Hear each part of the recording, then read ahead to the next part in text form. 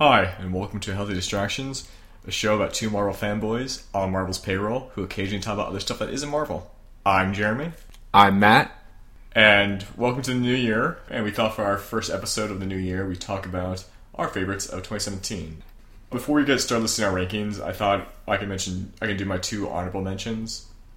The first two films I wanted to talk about as like quick honorable mentions / comic book adjacent were Star Wars: Last Jedi and Blade Runner, and those are just two of my favorite films from last year. They're two films where I initially walked out of being like, what the fuck did I just watch? But then they lingered, and they took hold of me in a good way, and so I was very impressed with them. I'm not going to go into details because that's a different episode for a different time, but yeah, those two films definitely worked for me. I also think the thing that I liked that they both had in common were the main protagonist was a nobody, and I mean that in a good way. How you find out Rey, her parents were just some drunks in Jakku, and you find out Kay is not the chosen one or the prophesized robot leader, he's just a cop. And I really appreciate that, having grown up on Luke Skywalker and Harry Potter and Neo, and always being the one prophesized to be the most important person in the world. This is a good change of pace, and the films also deeply affected me. There were some things about each of these movies that I liked. With Blade Runner, I think they did a great job with the set, the scenery, where it took place. Overall, I personally was underwhelmed with Blade Runner. I think I was expecting a lot more. I don't know what I was expecting, but I expected more than I got. That being said, it was too long too. I think if it was shorter, a little bit more condensed, I would have walked away happier. Well, you're in luck. You're in luck because Ridley Scott completely agrees with you. Good. He said the same thing. He should. So that's my take on Blade Runner.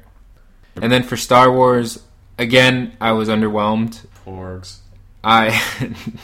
Those porgs, man. Anyway, that I liked that they took a chance. I like that they're taking the franchise in a new direction, and I can appreciate that. The execution. The execution was poor. I thought it was too long. I thought it jumped around a lot, and I thought they could have made it a more concise story. I also think that they tried too hard to give everyone their due. And the CGI, again, was just really bad. Really? I didn't have a problem with the CGI for Last Jedi. Are you talking about just the Canto Bight stuff? The Canto Bight, the casino scene with those weird horses. The space horses. The porgs even were kind of shitty CGI. Those are puppets. You dick. Were they really? Yeah. Oh, they looked terrible. Because they're puppets. Oh. No, but overall, I think they could have done a lot better. I don't like the whole Finn and Rose stuff. Rose was a weird character, almost seemed like forced representation or forced diversity. Right. Actually, really quickly to touch on Rose, I sort of had to reconcile with my own I'm always very critical of alt-right fuckboys who dismiss these movies because there's too many women or too many minorities. So I'm like, oh my god, am I averse to her just because we're casting? But it's no, I think that actress is a really good actress, but she's just given some of the worst dialogue, and including the prequels, that just felt it's so sent awkward. I don't know any actress that could sell those lines. Yeah, and so I don't really fault her. Just more what they did with the character, and so maybe J.J. Abrams can turn her and things around for people who weren't a fan of this movie. But I totally get why it's. I don't want to say divisive because I think that's being thrown around too much. But I think the majority is there's people like me who I really dug it. This flaws and all, I really dug it. I think the flip side of that is where you're coming from, or where it just didn't connect, and I totally get that. Yeah, and I think one good showing of a movie is, am I bored or not? You were bored. And I was very bored during The Last Jedi. It just didn't seem like it went anywhere. And I think we discussed, too, the whole Battlestar Galactica of the New Order, the aspect of the New Order constantly chasing them through hyperspace. It's a cool aspect. I think the execution was poor.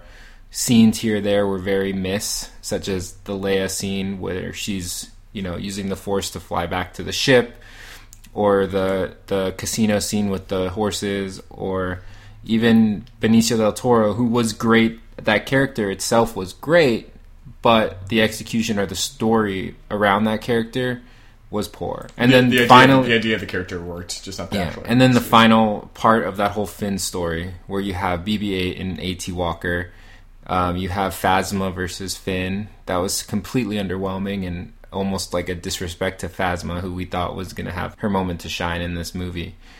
But yeah, anyway, so that's my take on it.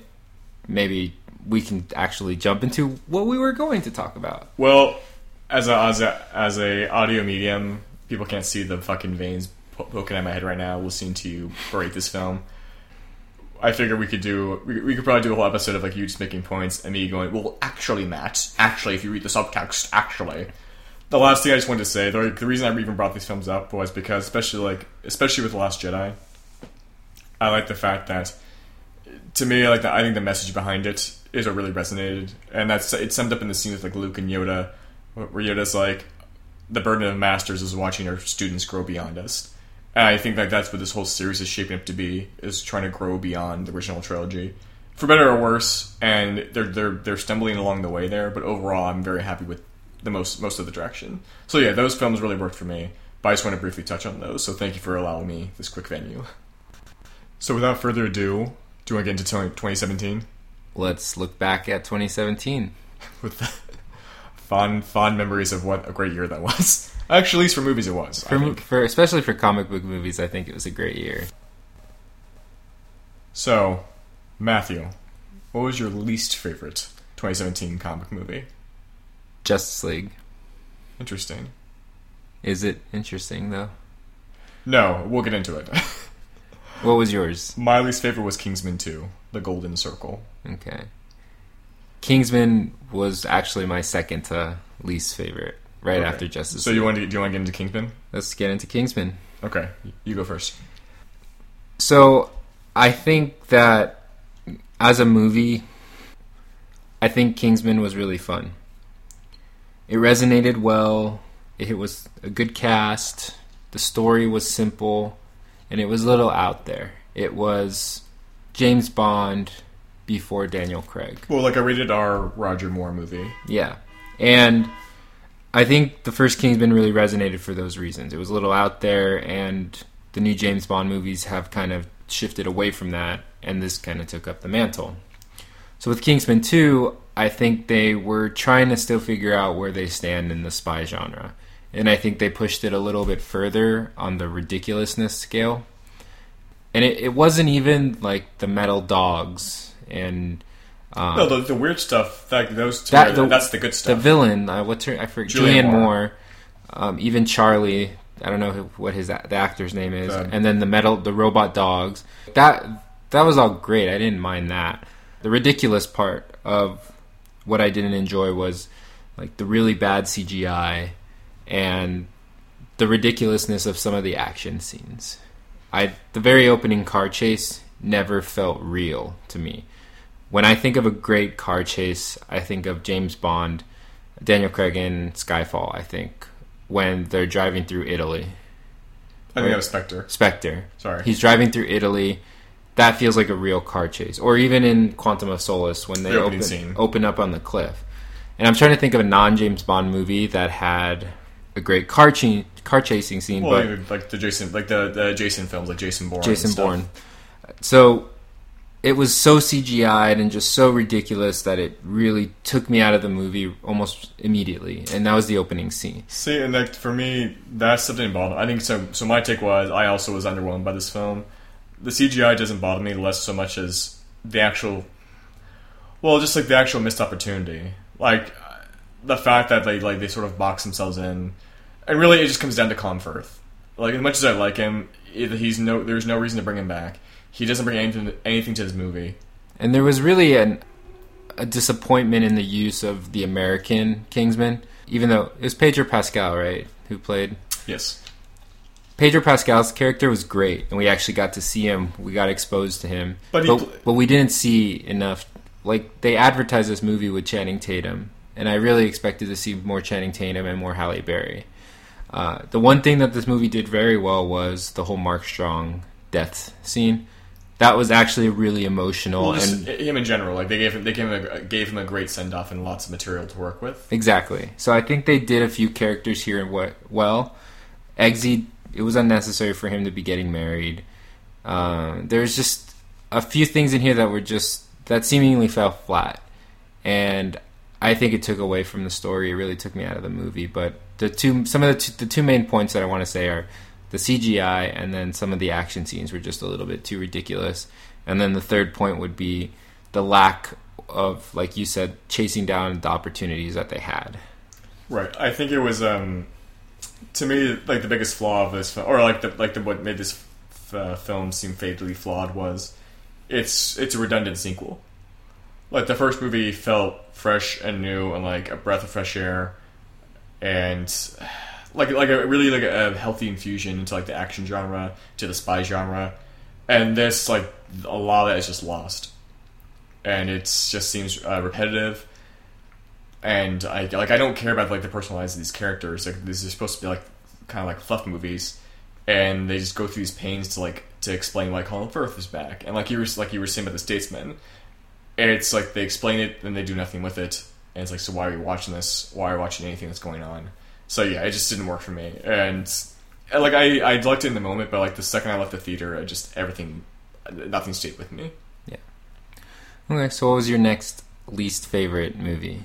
I think you and I are mostly on the same page here. My next one is Justice League. Okay, and why is that? There's a lot to say, but is there actually? I take that back. I think like with Batman versus Superman, that movie is so egregious for so many different reasons that have been covered by so many different people, so we don't need to get into it here. But like Justice League, to me, there's just nothing there, and it's like I guess it could have been worse, but it's just like it's a nothing film. It's the culmination of like a mismanagement of DC, and despite moments here and there, like I went, oh, okay, it just nothing comes together. It's inoffensive. And also forgettable, like Kingsman 2. I agree. As you guys, as the listeners, and as you already know, we'll find out, I'm kind of a DC hater. But I still look forward to these movies to hopefully see a good movie. I still like superheroes. So, to me... I think you're selling yourself short, though, because, like, I think you're in sync with like just good taste. Like you like the Christopher Nolan movies. You even like the old Batman movies. Oh yeah, I'm. But for the most part, I'm a DC hater just because you're a DC fan. So. Oh right, I forgot that's what we're doing. Okay. I fucked up. Okay, I completely forgot. We had this conversation. I'm so sorry. No, but I just don't resonate with the DC characters as much as I do with the Marvel characters. Right, and I'm the opposite. And you're the opposite. So when I looked at Justice League, I was looking forward to seeing how these characters interact. None of these actors really looked like they wanted to be there. And the dialogue and the conversations, they felt awkward. The story really went nowhere. It was another end-of-the-world plot, which it's not their fault necessarily, but the way it was executed, Steppenwolf needed 3 boxes and like for the unity, and it was just forced. It felt rushed. Wonder Woman, who should have been the star and the leader of the show, was the one who was babysitting the entire cast. It's a complete mismanagement of all the characters. Batman was not who he was supposed to be. Wonder Woman, who was not who she was supposed to be. Aquaman was just looking good and acting like a bro. So it never really came together. And I think for me personally, this is why it's my least favorite comic book movie of last year. I actually I can't even remember like a part or a scene of the movie that stuck with me to the point where I'm like, that was cool. It was really, I think it was really bad. I think, to sum it up, basically, like, Justice League is a representation of like all things that people who hate comic movies and hate this genre. Justice League is the perfect representation of that, unfortunately. And in 2017, there's no excuse for that to be the case. In a way, though, a quick side note: I don't know if you saw there was a petition, or there was a protest outside Warner Brothers Studios today. Oh, I didn't see that. For releasing the Zack Snyder cut of Justice League. Oh my god. 13 people showed up. They took a photo. I completely died inside. And actually, now that I think about it, I don't want to read comics or see movies ever again, and I'm going to be an adult. I think you were there, weren't you? Yes, I was wearing the Jason Momoa bodysuit Unite the Seven. But yeah, it's just because there. I know, like, after I saw this movie, I'm like, well, maybe, you know, Zack Snyder, for all of his, like, for his bad choices, at least he would have made a complete film. But it's like, I just don't care. Like, let's just fucking flashpoint this thing and get on with it. And I think that's a fair point to make. I don't think it would have been a good movie regardless, but you should have just let Zack Snyder release his film, or let Joss Whedon redo the whole thing. It shouldn't have been this mixed match of two very different directors or storytellers. Or just don't release it and don't experience that humiliation. Exactly. But anyways, we won't hamper too much on Justice League. And when we're going by least favorite, but it's really, like, for me personally, after these two, Kingsman and Justice League, I like all the next movies a lot.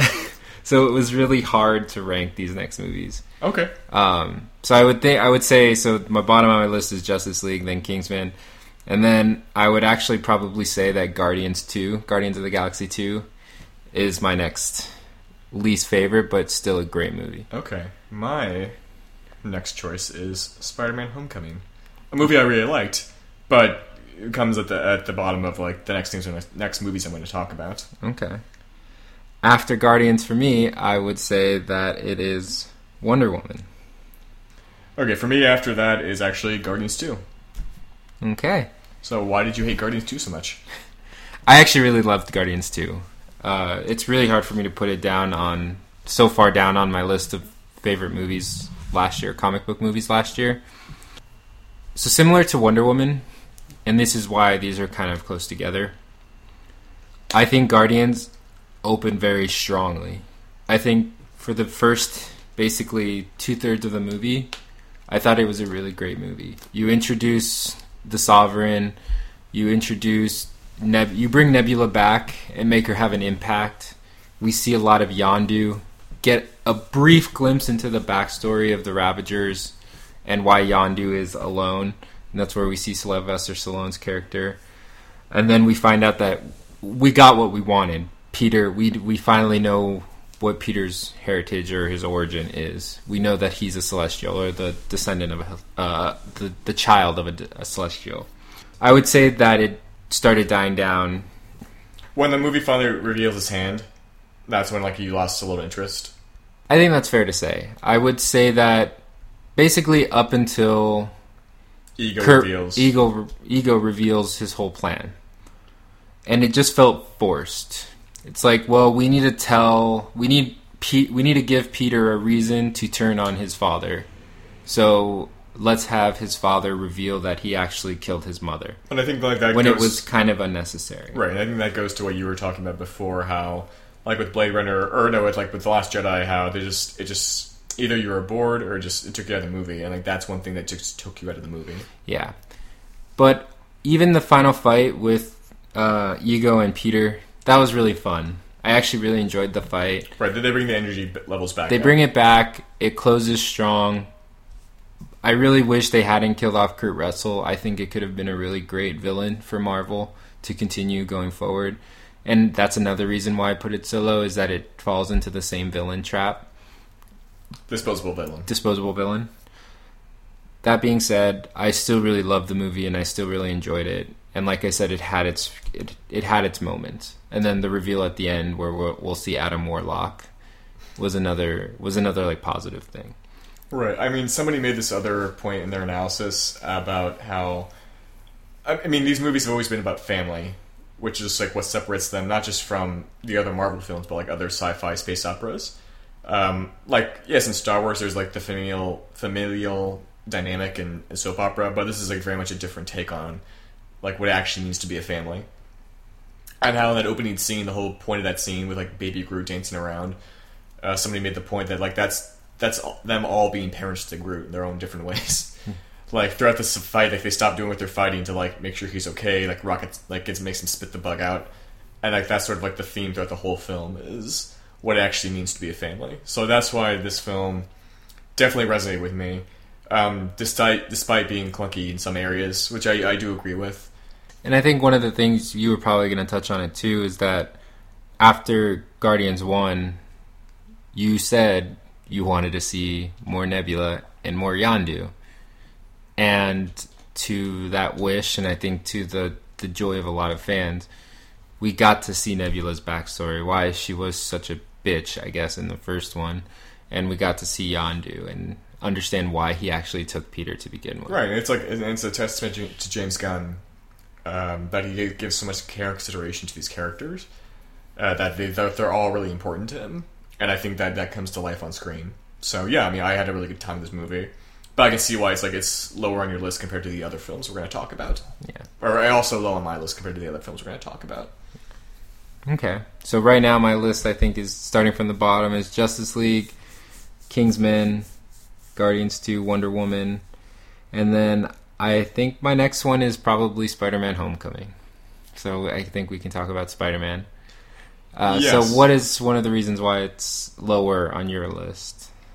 Well, this film, I mean, it's sort of like with Guardians 2, where I loved it. I had a great time with it. I loved everything about it. But it's more just that the other films we're going to talk about hit me more. But this still was... It really was a homecoming. Like, it felt like Spider-Man's back in good hands. And everything about it just worked for me. And I know you love the original 2 Spider-Mans with Tobey Maguire, 1 and 2. Would you say that this is a better version of Spider-Man than that? I would make an argument that actually... Because I can't stop talking about Last Jedi. But it's like, the reason why that movie worked for me so much is because where I'm at in my life right now, that just connects more than like previous like Star Wars movies.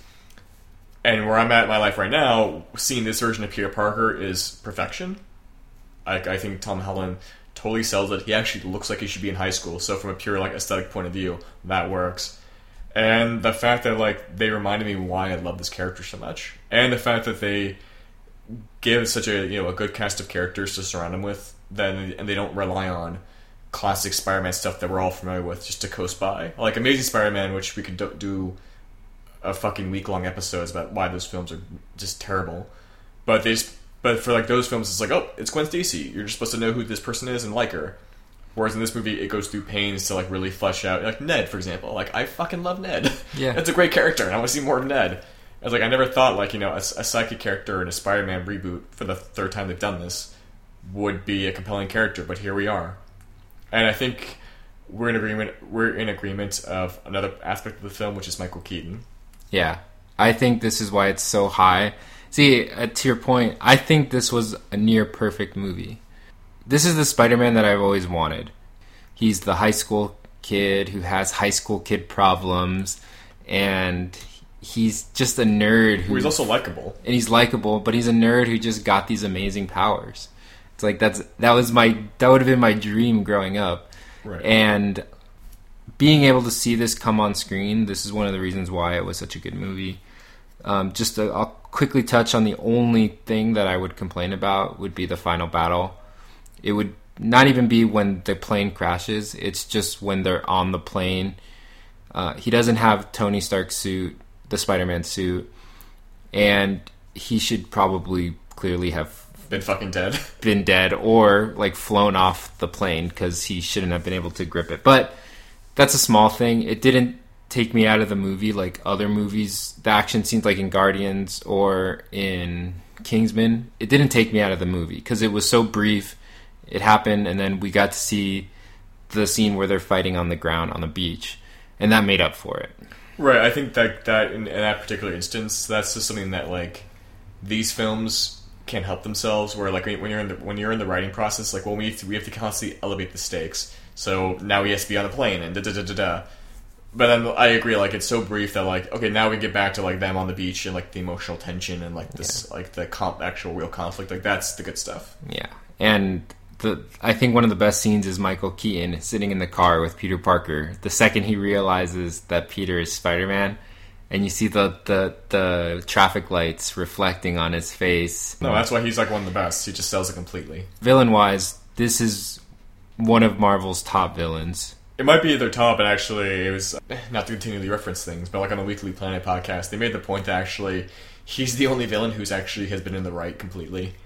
It's like, yeah, I mean, he is stealing, but it's like, compared to like the corruption and murder of Tony Stark. It's like he really is like it's completely justifiable. Yeah. In this context. And he did get screwed over, right? I mean, he started a company to help clean up the cities after these destructions, and they took that away from him. So aside from motive, they executed the look of the Vulture amazingly. Like, he looked great. He looked scary. He's terrifying. And then he's still alive, and then the whole ending when Scorpion walks up to him is like, so I know here you know the identity of Spider-Man. And the way he ends it is like, if I knew the identity, you think he'd still be alive. Like, right, like, and that really informs the character, like, and gives him even more depth than we thought previously that the movie already went through pains to give him. Yeah. So I really appreciated that. Mm-hmm. And actually, and to your point, like with Vulture, not just like, I mean, Vulture works on so many levels, but to me, like, it's indicative of the rest of the film. Like, this film just slides gently into the rest of the MCU. Yeah. Like, it felt like, oh yeah, of course Peter's been living in this world this entire time. That totally makes sense. And like, it's the Marvel touch. Yeah. And yeah, and also I will say, Guardians had one of the best openings, but to me, Homecoming had one of the best endings with Aunt May finding out he's Spider-Man. Yeah. And just like, I was hysterical when I saw that. Me too. Anyway, so Spider-Man is next on my list. What about yours? Okay. For me, it is going to be Thor Ragnarok. Ooh, okay, that's low. Okay, so just to repeat my list again, because I'm losing my mind. Right now, my least favorite is Justice League, followed by Kingsman, Guardians 2, Wonder Woman, Spider-Man, and then, this is a tough one, but I'm saying Logan. My next one is actually Logan. So I have Logan as number 2. You have it as number... I also have it number 2. As number 2, okay. Yeah. Oh, so we finally match on one. We're finally in sync. Why is Logan your number 2? For Logan, it's one of those things where I'm not trying to be militant about this, but like I put it on par with like The Dark Knight of being like something that elevates the genre. But I don't want to see another one of these films for a while. Like, I don't need to see a grim dark take on another beloved superhero at the end of their last legs. It just, for Logan, like, everything just sort of synced together. Like, there's the actual story, and then there's like the meta context of Hugh Jackman. He's been doing this character for 17 years, and he's done, and this is his last hurrah. And so to see that play out on screen until Avengers, god damn it. So to see that play out, and to see that him literally like leave nothing on the table and just give this very raw, visceral performance of a character that like I've always liked but never thought, and I think even Hugh Jackman agrees, he never felt like he got his due with this character. And he's like, okay, Hugh Jackman, here's your canvas, do whatever you want. And to me, he puts his money where his mouth is. And once again, it's the emotional component of him and his daughter and how he deals with that and how that eventually pays off that really resonated with me. And like left me feeling like numb in a good way afterwards. Yeah. I'm pretty much on the same page. One of the different aspects that I'll take is I loved the characters that they chose for this movie. I think Caliban was a great choice. It was a small character, one that's not really like, I guess it's the one of the lesser known mutants in the X-Men world. Right. You have an old, crazy, senile Professor X. Played brilliantly. And you have Logan. And then you have X-23, who, that little girl was great. This was a phenomenal film debut for her. And I really hope that she gets her due in another, frankly, an X-23 movie. Right, and it's like, and you normally kid actors, they just don't do it for me.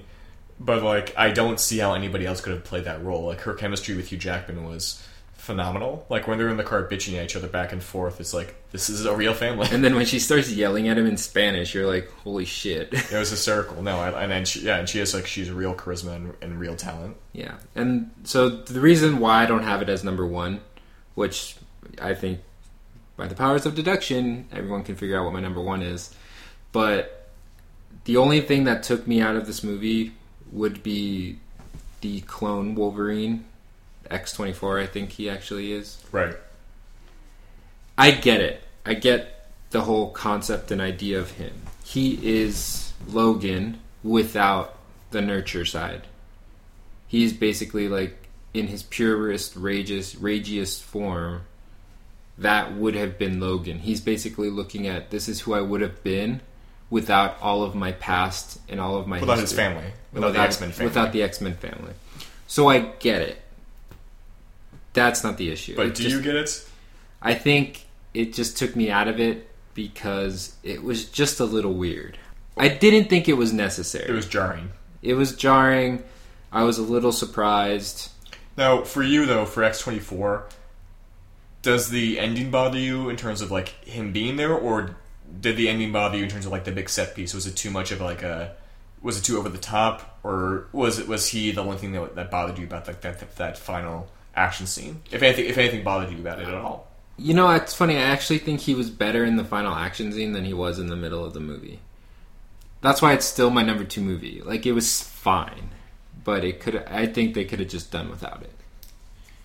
I think also, no, and once again, it goes to the whole, like, the continuing theme of these films we've been talking about is being taken out of the film, and it's unfortunate when it happens, but it does happen, and it can still, like, ruin the flow for you. And just like Spider-Man, it was instantaneous. Like, it didn't ruin the rest of the movie for me. It jumped right back in after I was taken out. So, and the ending was perfect, I think, for Logan. For Logan. Yeah. So, to me, like, the last thing I want to talk about briefly about Logan is it also it's a Western, and it definitely works out. Like, it flat out just says during the middle of the movie that it's a Western, and so I'm a sucker for that genre. But to see it play out on this canvas with a superhero, right, with the superhero who's no longer super, really was just like, I originally made the comparison to The Dark Knight, and I think that's an apt comparison because it takes this character and the genre to a place it hasn't gone before. We've never experienced an on-screen hero die in that way before. Like, literally, like, they strip him bare, and he's not the Wolverine of yesteryear. He's, like, emotionally and physically depleted, and it was such an incredible payoff at the end. And Hugh Jackman, like I said, I think he gave it his all. And I mean, I'm getting ahead of myself, but, like, I would hope he's at least acknowledged in some awards ceremony for his performance, along with the rest of this movie. That brings us to our number 1 movies of last year. Mine is Thor. I know you mentioned Thor already on your list. It was a little further down. So, confession, I did not like this movie the first time I saw it. Neither did I. We saw it together. We saw it together. We were not sold. And I think it was just, there was probably a mixture of being overwhelmed, there was a lot of hype, and a lot to take in. And with a lot of these newer movies, especially these these superhero movies that are taking place in basically other planets where there has to be an excessive amount of CGI, we were kind of thrown off by the excessive amount of CGI. Yeah, just like it becomes bludgeoning at a point. Yes. That being said, after the 3rd or 4th viewing, whatever, I love this movie. And I think it's finally the Chris Hemsworth Thor that I want to see on screen. It was one of the best Hulks that we've seen throughout the MCU. No banner. The introduction of Valkyrie was a great introduction. And we finally saw them almost acknowledge some of the flaws with the previous Thor movies. Example being, they're in the elevator, it's like, or when Loki goes to betray him and Thor is basically saying, like, brother, you don't change, like, I get it. It's so boring. It's so boring, just stop it. and I think it plays to their strengths. And to have Jeff Goldblum as the Grandmaster and Hulk Hulk being almost an intellectual being himself. Well, a character. That's one of the things I've wanted to see since I've read Planet Hulk, the comic. And even though it was a completely different story from Planet Hulk, it was one of the best things that I've seen. And then Korg, a.k.a. Taika Waititi, the new MVP of the Marvel Universe, was fucking fantastic. He was so funny. Every time I've watched it, every line he's dropped has been funny. The timing is great. Even though, the punchline, his delivery is impeccable. It's perfect. Right. And I think that was one of the things that bothered me originally, was that it relied too much on humor. Like, there was humor everywhere. It never really felt like there were going to be consequences or stakes because of all the humor. But I think it was actually laid in there throughout the movie very well. seeing Thor without his hammer was a great play. When he gets all lightninged up at the end fighting Hela, I thought that was one of the best things. I still think some of Hela's CGI was a little bit iffy, but it doesn't take me out of the scenes or the movie as a whole. Fucking CGI Nazi over here. And Hela was great. Kate Blanchett, fucking great. Like, and it looked like she was having fun. Kate Blanchett turned up to 11. But yeah, so those are some of the reasons why it was my favorite. It was just so fun seeing them in that arena scene. So that really is your number one? That is my number one. You son of a bitch. What is your number one, Jeremy? Well, no, I want to talk about Thor. Oh yeah, talk about Thor. No, I absolutely love this film. And similar to you, I was put off by it upon first viewing, because like we were like basically just talking about like we were nitpicking this and that, and then like I don't know what clicked, but like the second time I saw it and the third time I saw it, I absolutely fell in love with it. I just found it incredibly charming. It did everything I wanted a Thor movie to do. Or you know what? To me, like this film, it put Thor on equal footing as Iron Man and Captain America as characters I want to see again. The first Thor movie was great, but it never really resonated because you have the whole Shakespearean dialogue and you have just the ridiculousness of the gods and all this stuff. And Loki even stole the show in the first Thor. It's like Thor was a backseat character in that movie. And then you have Thor 2, which was probably the most Thor 2 sucked. Forgetful. It just sucked. It was a pretty bad movie. It sucked, and Thor, despite Chris Hemsworth, wasn't... I mean, nobody was like going out to fucking dress up like Thor. Yeah. I think now that's changed. Yeah. I think this film is finally they've given him his due. And once again, like to Marvel's credit, it's like, hey, this character isn't working. We need something different. And Taika Waititi totally gave that to them. Yeah. And so that's like that. I mean, that's why I was just so impressed with this film. And to their credit as well, your mention of Taika Waititi, this might be the direction that they have to take for something like a Thor. I mean, the whole concept of Thor, even like a Superman, is ridiculous. It's a god. It's you can't die. It's the way that he brought the movie together really resonates with the character and the type of character that he is. Well, to me, Thor, you know, in the comics, Thor's great, but at face value, Thor isn't very, very interesting when he's an unkillable god. Yeah. But Chris Hemsworth is, and they totally reconcile those two things. And you finally get to see Chris Hemsworth flex his muscles, comedic and actual muscles, in the best way possible. Yeah. And it really felt like his movie, like you were saying before. Loki had become the star of the Thor show, and this firmly establishes Thor as the king, like, literally, and in the larger MCU. So that's why I was very impressed with it. Yeah. And now, Jeremy, what's your number one? It's Wonder Woman. It's similar to like how Thor had a very clear vision in pre-concept, and they executed that vision. That's very much like Wonder Woman, where Patty Jenkins said, like, I only want to make a movie that's comparable to the first Superman movie with Christopher Reeves, that invokes that sense of hope and optimism and wonder, pun intended, in the audience. And to me, she did. Once again, some other films we've talked about, there's definitely like there's stumbles along the way, which we'll get into. But overall, it's just, this is the Superman movie, not just for DC, but like that during this time. Politics aside, just in general, like, I think we all need it. And it's one of those things like the other good films on our list that we've talked about, where all the right things just came together. Gal Gadot. This is like Gal Gadot. No, it's Gadot. Is it Gadot? It's Gadot. Oh, then I just sound like an idiot. Thank you. Making my job easy since 2016. And she is Wonder Woman, and the way that she's embraced the role on and off screen is like really invigorating, and I think important. And the way that, like, you know, DC, to their, I think to their discredit for other films, but for this film, they lean into like, no, we're gonna go to Paradise, but we're not gonna blunt the superhero-ness of this character. Like, we're gonna go to Amazon Island, or we're gonna explore personality tics and the costume and all that stuff. Also, I'm glad that this is a feminist film, and to their credit as a feminist film, they don't do a trade-off of Steve Trevor making him like a bumbling idiot sidekick.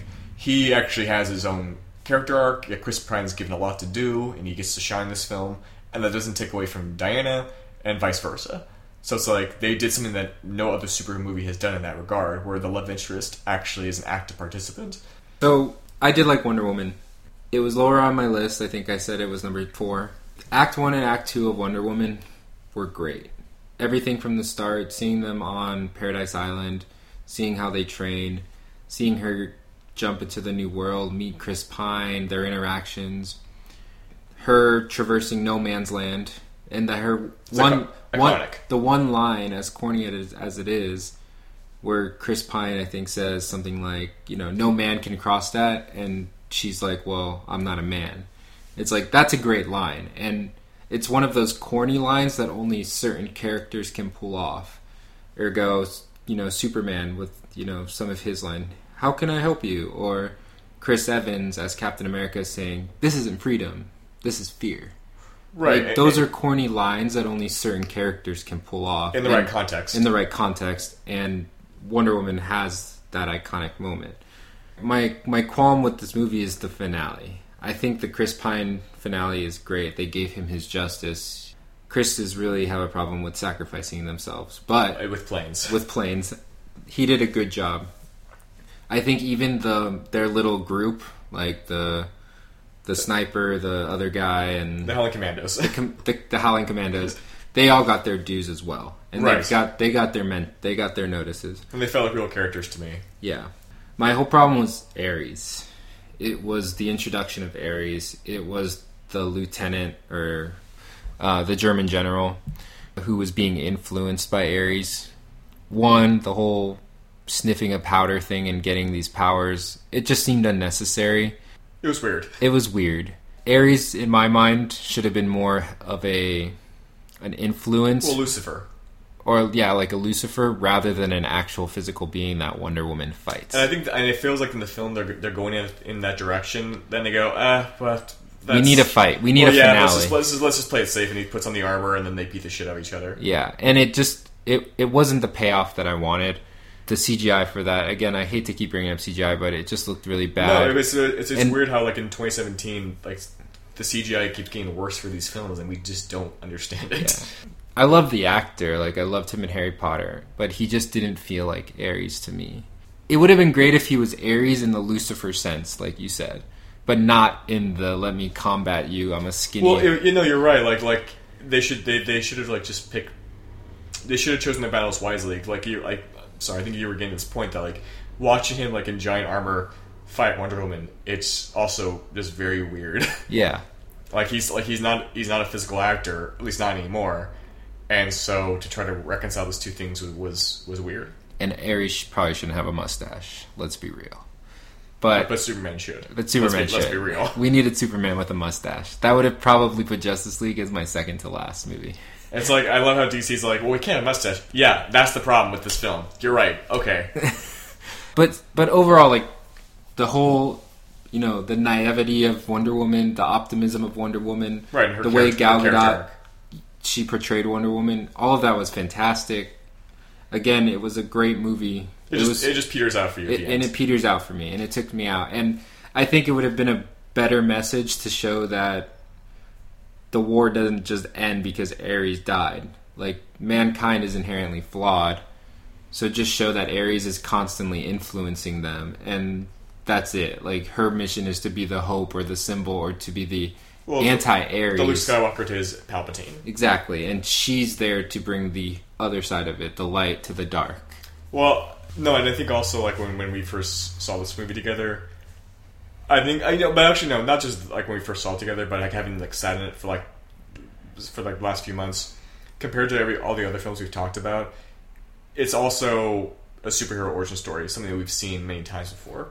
So it's like, as good as it was in certain places, like Thor Ragnarok is like, it feels new. Spider-Man Homecoming, even that feels new. So for Wonder Woman, just the reason I put it at the top of my list is, once again, the ongoing theme with all these films is just the feels. And to me, I just felt great after seeing this movie. It ends with like her, jumping up into the sunset, ready to fight evil. And I feel like, even like a year ago, I would probably be like cynical and dismissive, be like, oh, this is so simplistic. The world's not black and white, as I listen to The Cure and like kick around cans. But no, but it just felt right. And like the movie did so much right. I mean, I can go through the whole thing, but I'm not going to. Don't worry.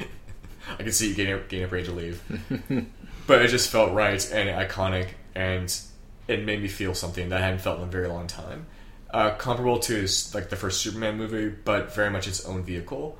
And I'm very excited to see where Patty Jenkins takes the character next. They should have just let Patty Jenkins direct Justice League. It would have been 10 times better. Just to get, not to get too off topic, but I feel like with Patty Jenkins, they should just let her be like the Kathleen Kennedy or the Kevin Feige to DC, in the sense of like she just has the right sensibilities. Because for example, like the No Man's Land scene, I heard she had to fight for that scene. Like not just that. I heard she had to fight for like a lot of the stuff that was in this movie. That like where she's like, no, like this is how we should be portraying the Amazonians, or Diana wouldn't do this, and no, Diana would like, well, we shouldn't balk away from her beauty, but like we shouldn't exploit her. Yeah. And she just had the right sensibility for this character. Well, I mean, it's the simple thing that you said before too. It's like Wonder Woman was clearly the heroine in this movie, but she still was smart enough to give Chris Pine his moment, and the fact that he wasn't just some dumb jock or some asshole who was just trying to get laid. Well, she's not a babysitter. She's not a babysitter girlfriend. Yeah, where that's what she is in fucking Justice League. Where it's like, despite Gal Gadot's best efforts, it's just like the difference between a man directing Wonder Woman and a woman actually doing it is night and day. Yeah, I mean, I can't even remember all the ass shots that we got of Gal Gadot in Justice League.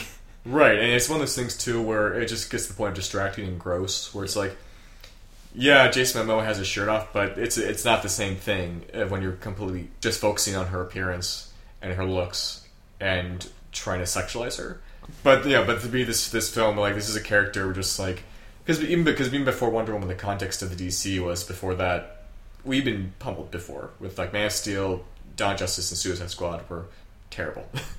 So it's like, I love this character, but I have zero expectations given what's come before. And Patty Jenkins completely exceeded and blew those expectations out of the water. And that's to Gal Gadot's and Patty Jenkins' efforts to bring this character to life. And I think they absolutely succeeded. Well, that concludes our list of our favorites of 2017 and our least favorites. I'm Jeremy. I'm Matt. Later.